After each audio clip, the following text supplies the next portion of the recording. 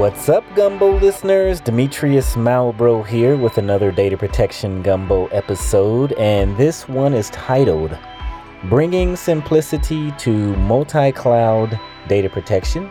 And to drop some knowledge for us today, I have Sabaya Sundaram, VP of Product and Marketing at Haiku. And Sabaya has more than 25 years of experience in the industry and has focused on data storage, infrastructure management, and backup and recovery for some time now.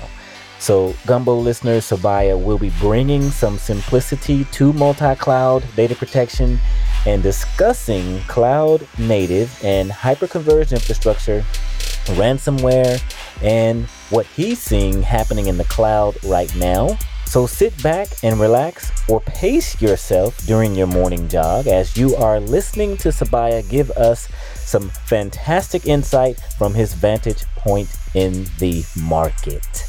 All right, enjoy the episode. What's going on, Sabaya? How are you today? Doing very good, Demetrius. I'm very glad to be in your show. Well, definitely thank you so much for taking time out of your day. I know that the Gumbo listeners will definitely have some insight after listening to you on the show today. So let's go ahead and dive right into the questions. And I guess the first question is, what do you think is the problem of some backup vendors around, let's say, cloud native data protection? And also, what's your perspective on it?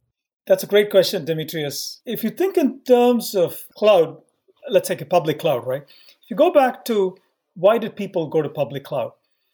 The biggest reason was people were, in some sense, frustrated with the time it took to get their infrastructure up and running on-prem. Mm-hmm. So they said, when they looked at cloud, the simplicity at which it actually did that, they said, wow, it's so easy to get started on the cloud.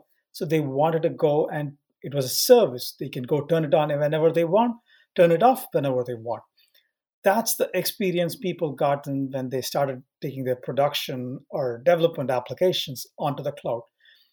The challenge I think most customers had was when you start initially developing, backup is important, but not as critical. Mm-hmm. But when you start running production, there's no question it has to be protected.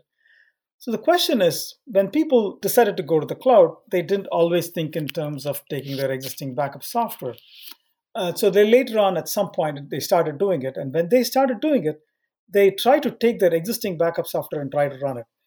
The problem is, if you went to the cloud for agility and the simplicity it had provided, by now trying to retrofit your data on-prem infrastructure onto the cloud, you're completely slowing it down, right?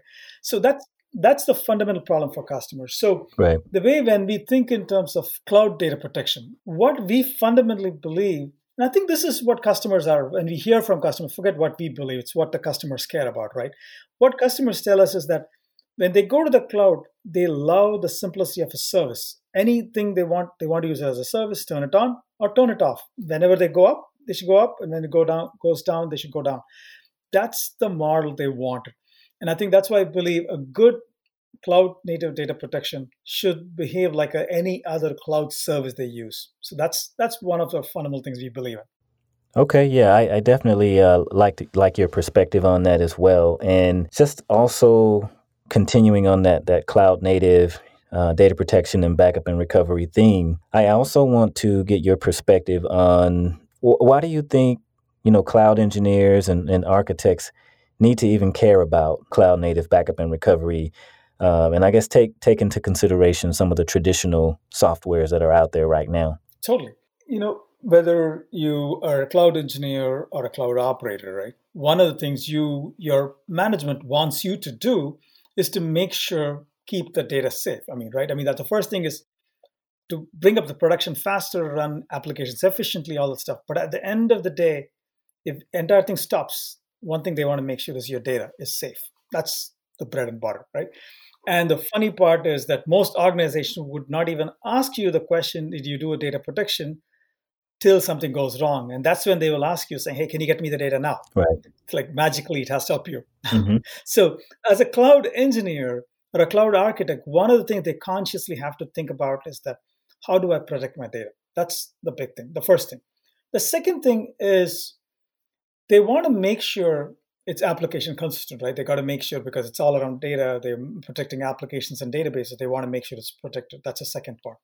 The third thing, a challenge as a cloud engineer you have is that you don't know how much workload is going to come, how fast. Mm. See, that's a problem. I mean, the good and bad thing about cloud, right? In an on-prem world, when they were on-prem, it had so much, there is constraints. Because of the constraints, let's say you buy a 10 node cluster. You can run 1,000 virtual machines. That's the max you can run. So when you plan, you can plan. Okay, I will plan for 1,000 virtual machines. I will do X, Y, and Z. Good constraint. The good and bad thing about the cloud is that you can start with one virtual machine, go to 500, go to 1,000 the third day, and then come back to 500 the fourth day. Yeah. How do you plan your backups infrastructure, thing like that? That is one of the scale, the randomness, as well as the agility it brings in is also a problem for a cloud engineer because they have to plan for that. Mm-hmm. So that's one of the, so these are some of the things which we see. And obviously, last but not the least, the more important thing I would say is around simplicity. Because when they go to the cloud, the management automatically assumes life is simpler. I got to spend less people because it's all automated. The question is, what the guys and girls who are cloud architect engineers have to think of is that, is it simple?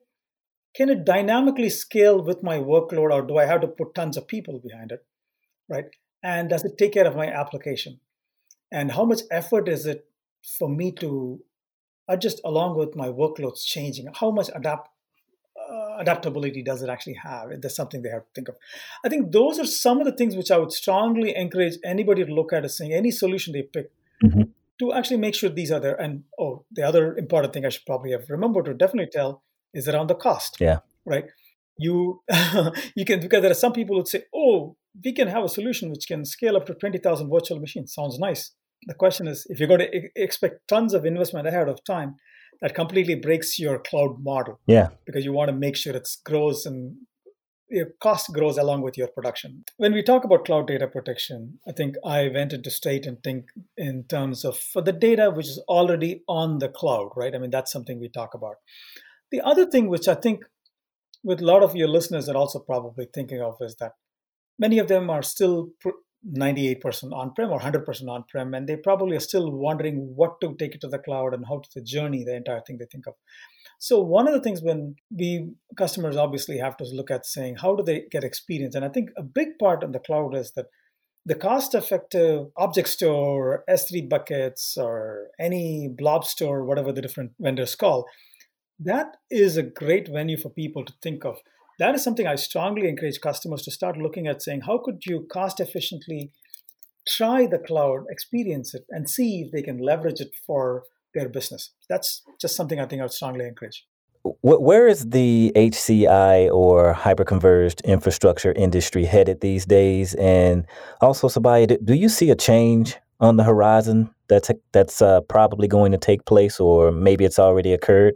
That's a great question. If you look at hyperconverged infrastructure, it started, about 10, 12 years ago when Nutanix came into the market and started telling people, guys, there's a better, simpler way of managing your infrastructure, right? It was a phenomenal change. It was a fundamental shift for many customers. The way I always think of is that they said, why this 3-tier architecture instead of spending $1.5 million and starting a big 3-tier architecture stuff? Start small, modular, and keep growing, right? That was a great innovation at that time. And then, as we all know, people have a choice. They made it into pure software, can actually leverage it in multiple platforms, all great stuff. Now, one of the things when we talk to a lot of customers, I mean, there are lots of industry analyst data out there, which talks about pretty much, I think 95% of the customers believe they are going to actually have hybrid cloud, meaning it's going to be multi-cloud. That's the way they have to live, right? It's the model they are joining. So one of the things which the way I see these hyperconverged infrastructures vendors think of is that they are trying to, because it's a software layer, they're trying to make the same experience available, not just on-prem. They're saying, even when you go to the cloud, you can actually have the same experience you can actually have. So the good thing for the customer is that when they build a process infrastructure on-prem, they can leverage the same infrastructure management layer process even when they go to the cloud. That's the great thing these guys are actually thinking about. That's one thing. The thing which I think for customers, what they have to think of is number one, choose the right HCI platform. That's number one. Number two, a big thing which I think they have to think of is how do I run it cost efficiently on the public cloud? Because public clouds are great, but the big thing is you got to run cost. Sometimes it's like an open credit card. You can actually use it pretty quickly. You can actually let it run quite high. So you really have to make sure you are managing your infrastructure efficiently. And I think that's one of the big things which customers have to plan and manage. And I think that's where the thing. And the good thing is that the HCI vendors are enabling customers to be multi-cloud, not just be stuck in their traditional on-prem stuff. Right now, you can actually scale up. You can use your multi-cloud for burst workloads, for spinning up additional infrastructure they need, as well as DR workloads, so they can use things, right? So that the seamless infrastructure they're building in, enabling customers to, the way I think of it is that you don't have a boundary right now, right? You can start in one small infrastructure, you're on-prem, you can start there. And as you expand, you can actually go to the cloud, and you decide to bring back some workloads back from the cloud. And that seamless dynamic nature they are trying to do, it's a great thing. It's a journey. Obviously, it's not going to happen overnight. But many of the things, they have actually started building the right core technologies right now, and it's starting to get the customer the true experience. That's probably one of the best things I can think of, which is actually happening for customers currently on-prem and looking to go to the cloud. Okay, yeah, definitely. All great things as well. And, one thing that's kind of stood out to me was the cost angle of it, especially right now, Subbiah, due to, the pandemic that we're in and COVID-19. This new normal has driven us to really take a look at cost and, how long we're keeping backups, and, is it really necessary to back up some of the types of data that we were backing up before? So just really kind of hone in and have a microscope on what we're protecting nowadays. So my question for you is, what have you been seeing in the data protection and backup and recovery software industry, just around, cost containment, cost efficiency, or anything that you see that has shifted as a result of COVID-19? Excellent question, Demetrius. The thing which I think of, there are a few things I can actually think of. You make me think really well. So that's a great question. So one of the thing when you think in terms of cost, right? There are many angles to it for customers. One is the storage cost. It's naturally in a data protection software. It's a data protection infrastructure. It's the software you use. It's the operational expense to manage it, and it's the backup storage itself, right? So there are three different elements if I break it down into three parts. Right. The thing which I think of is when it comes to backup storage, obviously there are lots of efficient on-prem backup storage which customers actually have. The thing about the cloud vendors, for example, one other thing I can remember very well is like the deep archive from what Google announced, right? Mm-hmm. The good thing about that solution is that the access is exactly like any other cloud object store, right? Meaning at any point in time, you can access even your thing which you archived 20 years ago. And the good thing is they try to compete. The price point is almost the same as having a tape storage. Mm. The thing which I think of is that the amazing thing this thing does for customers is that it not only reduces the cost of storage, it also eliminates some of the operational expense they have to run when they have to run a tape infrastructure. That's the good part, right? Mm-hmm. And the thing which I also think is that it allows the backup software to be a lot more smarter, in the sense that you can start off your, what I call recoverable, data which is ready for operational recovery, meaning the daily, within the first week, in case something goes wrong, you want to recover, right? Those are operational recovery data. That is something you could keep on your little more expensive object stores. You can actually do that. And then as you need further, the system can automatically move the data to the long-term tiers. And that, the intelligence in the software, being able to let you tier to different automatic storage classes, and let you take the cheapest storage possible to keep your data most efficient. See the intelligence in the software, reducing the operational expense, and keeping the costs low. That makes the whole experience simple for customers. That is something I see. It is not, I would, just to be honest, it's not directly related to the COVID thing, but one of the things that becomes a lot more applicable right now because it is essential for people. So that's, and the intelligence, that's why I think customers should, I'm not trying to pitch for Haiku, but in general, when they look at software, they got to look at software or systems which allow them to, does it have the intelligence? Does it actually have the ability to leverage, help the customer automate the process of getting the cheapest infrastructure for the requirement they actually have? That's something I would tell. One other thing I would probably mention, Demetrius, here is that Mm-hmm. Mm-hmm. it's right now all of us are worried about ransomware. Every customer I talk to, one of the things is like that's the constant thing top of mind for them. The good thing is that with a lot of these infrastructure right now, with customers, especially the cloud infrastructure or any lot of the vendors are thinking in that cloud scale, have a built-in worm functionality, the write only, read many functionality, right? That is something they have built in. And I think that any software they have, I think people have to think in terms of does it allow me to leverage that functionality? And the thing is, it should not break your bank. I mean, that's one of the key things, right? As you said, with COVID, Yeah. it's not that I have too many guys or girls managing the infrastructure. I need small number of people, but at the same time, keep it efficiently protected. And I think that is something, I think worm functionality is one of the things.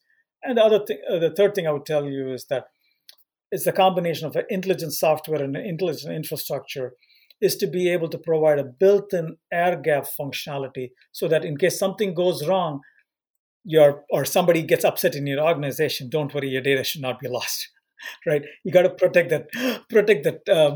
that gap in the middle. So that's, I think those are things which I think customers should think in terms of all this again without breaking the bank. Okay, yeah, and I am actually thrilled that you brought up ransomware, and that's something that comes up on nearly every episode that I do. Cybersecurity, ransomware, and air gap, tape still comes up because, believe it or not, people are still sending data to tape and using tape as a sort of air gap solution to further, protect their data, especially from a cost perspective. And I'm not sure if you've heard of the old backup saying 3-2-1. Yes, absolutely. Yeah, so that's all still a thing, that's going on. But what I really want to know is, do you have any interesting ransomware stories? Maybe Yeah. being involved with the recovery, or maybe a previous customer, or just anything that the Gumbo listeners will, be able to sit back and say, "Wow, I need to make sure we have that in our solution." That's a great point. Great question you asked there, Demetrius. Because I'll tell you, this is I have so many stories which are actually about the ransomware and Hmm. the things. But let me actually pick on one of them. Right, this is a real story, real incident. Actually, not a story. It's a real incident happened on a Sunday night. A customer CFO calls one of our salespeople and said, "Guys, my thing, we are completely this one's messed up because our entire thing has been wiped up, and this is at 10 o'clock in the night." He calls our sales guy. Sales guy says, Hmm. "What can I do?" He said, "Can you? It looks like the only software which is running is Haiku in the infrastructure, and can you actually help me do it?" The reason what happened when we went back and looked at it, I can tell you, is that the customer had changed some networking, and somebody accidentally left the security thing a little more lax, and that's where it happened. But anyway, it happened. Right now, all the data is encrypted, and they have $1 million ransom. To give you the exact number, it's 92 bitcoins was asked. Whatever it comes to 900,000 something, right? Wow. That was the amount of money they said, and it's there. He said the CFO told our salesperson saying, "I'm willing to spend 200, 300,000. Please get your engineers on, and can they help me get the data?" Hmm. So good thing is we saved them the money. We didn't have to spend the money. The good thing is that our team immediately jumped on Haiku because of the way we integrate with the platform, and because we are a closed appliance. The reason we were not affected compared to all the others, we provide the customer as a closed appliance, right? That's number one. Hmm. And even though the data was all encrypted, because of the way we do integration with some of the platforms and because of the way we had some intelligent snapshotting built into our system, in addition to the full backups, we were able to recover all of the data for the customer to the, I think, the most previous evening, or no, that the previous on Sunday morning, whatever the last backup they had taken. Yeah. That was, they were able to get everything up online, up and running. On Monday morning, they had fully back in production. That is something the customer was blown away by. And I think this is something, some of the simple reasons I think of is that we didn't use the classic Windows or SQL servers running on that particular one. I mean, not that there's good software, but there are some vulnerabilities there. Whereas we use a closed appliance and we were able to be fully protected. And because of the tight integration into the platform, we were able to get the data for the customer to the most recent point without having to lose something. And more than that, all the thing in my mind is that the customer is extremely thrilled at speed at which we were able to help them, which without having to lose any data and without having to spend any extra money. So that makes me very happy. That was one example. I can other remember the very similar. It's just so funny. Sometimes when this happens, it happens one after the other. That happened on one Sunday. Next Wednesday, I get a call from another. I was still told by one of my guys in France. He says, "Oh my God, my Gusto impactor can actually happen."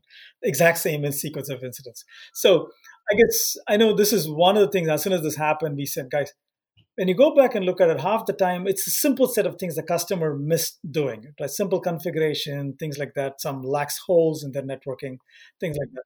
So we immediately put a checklist together and send it to all of our customers and say, "Guys, please run the simple checklist." That would prevent 98%. You can never prevent malicious users, but at least all your basic infrastructure thing, you should be able to cut it.